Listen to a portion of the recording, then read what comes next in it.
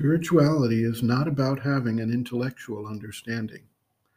There are methods described in various paths of spiritual growth, in books, or in other forms of instruction, which have their potential benefit, but they are not a replacement for an actual inward experience that changes the texture of consciousness for the individual. This experience may occur through pure serendipity. It may come upon one when one is least expecting it, or it may show up in various ways through dream, through visions, through a feeling or sense of compassion, goodwill, empathy, joy, or even through a recoil from a blow or obstacle.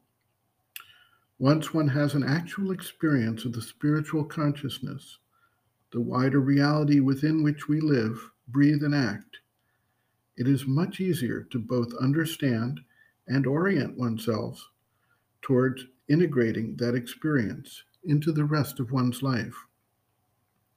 The experience opens the door. It also gives the individual a real sense of what the spiritual consciousness is, so that he can tune himself to respond to that and align with its vibratory pattern. The mother writes, quote, "Many ways have always been given, but a way you have been taught, a way you have read about in books or heard from a teacher, does not have the effective value of a spontaneous experience, which has come without any apparent reason, and which is simply the blossoming of the soul's awakening. 1 second of contact with your psychic being, which shows you the best way for you, the one most within your reach, which you will then have to follow with perseverance to reach the goal. 1 second which shows you how to start, the beginning. Some have this in dreams at night. Some have it at any odd time. Something one sees which awakens in one this new consciousness, something one hears, a beautiful landscape, beautiful music, or else simply a few words one reads, or else the intensity of concentration in some effort. Anything at all. There are 1,000 reasons and thousands of ways of having it. But, I repeat, all those who are destined to realize have had this at least once in their life. It may be very fleeting. It may have come when they were very young. But always, at least once in one's life, one has the experience of what true consciousness is. Well, that is the best indication of the path to be followed. One may seek within oneself. One may remember, may observe.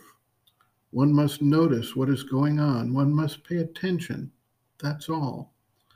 Sometimes when one sees a generous act, hears of something exceptional, when one witnesses heroism or generosity or greatness of soul, meets someone who shows a special talent or acts in an exceptional and beautiful way, there is a kind of enthusiasm or admiration or gratitude which suddenly awakens in the being and opens the door to a new state of consciousness, a light, a warmth, a joy one did not know before.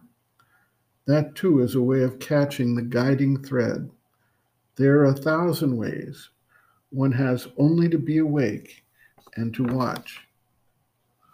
First of all, you must feel the necessity for this change of consciousness. Accept the idea that it is this, the path which must lead to the goal. And once you admit the principle, you must be watchful. And you will find, you do find it.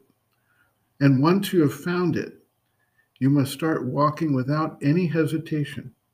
Indeed, the starting point is to observe oneself, not to live in a perpetual nonchalance, a perpetual apathy.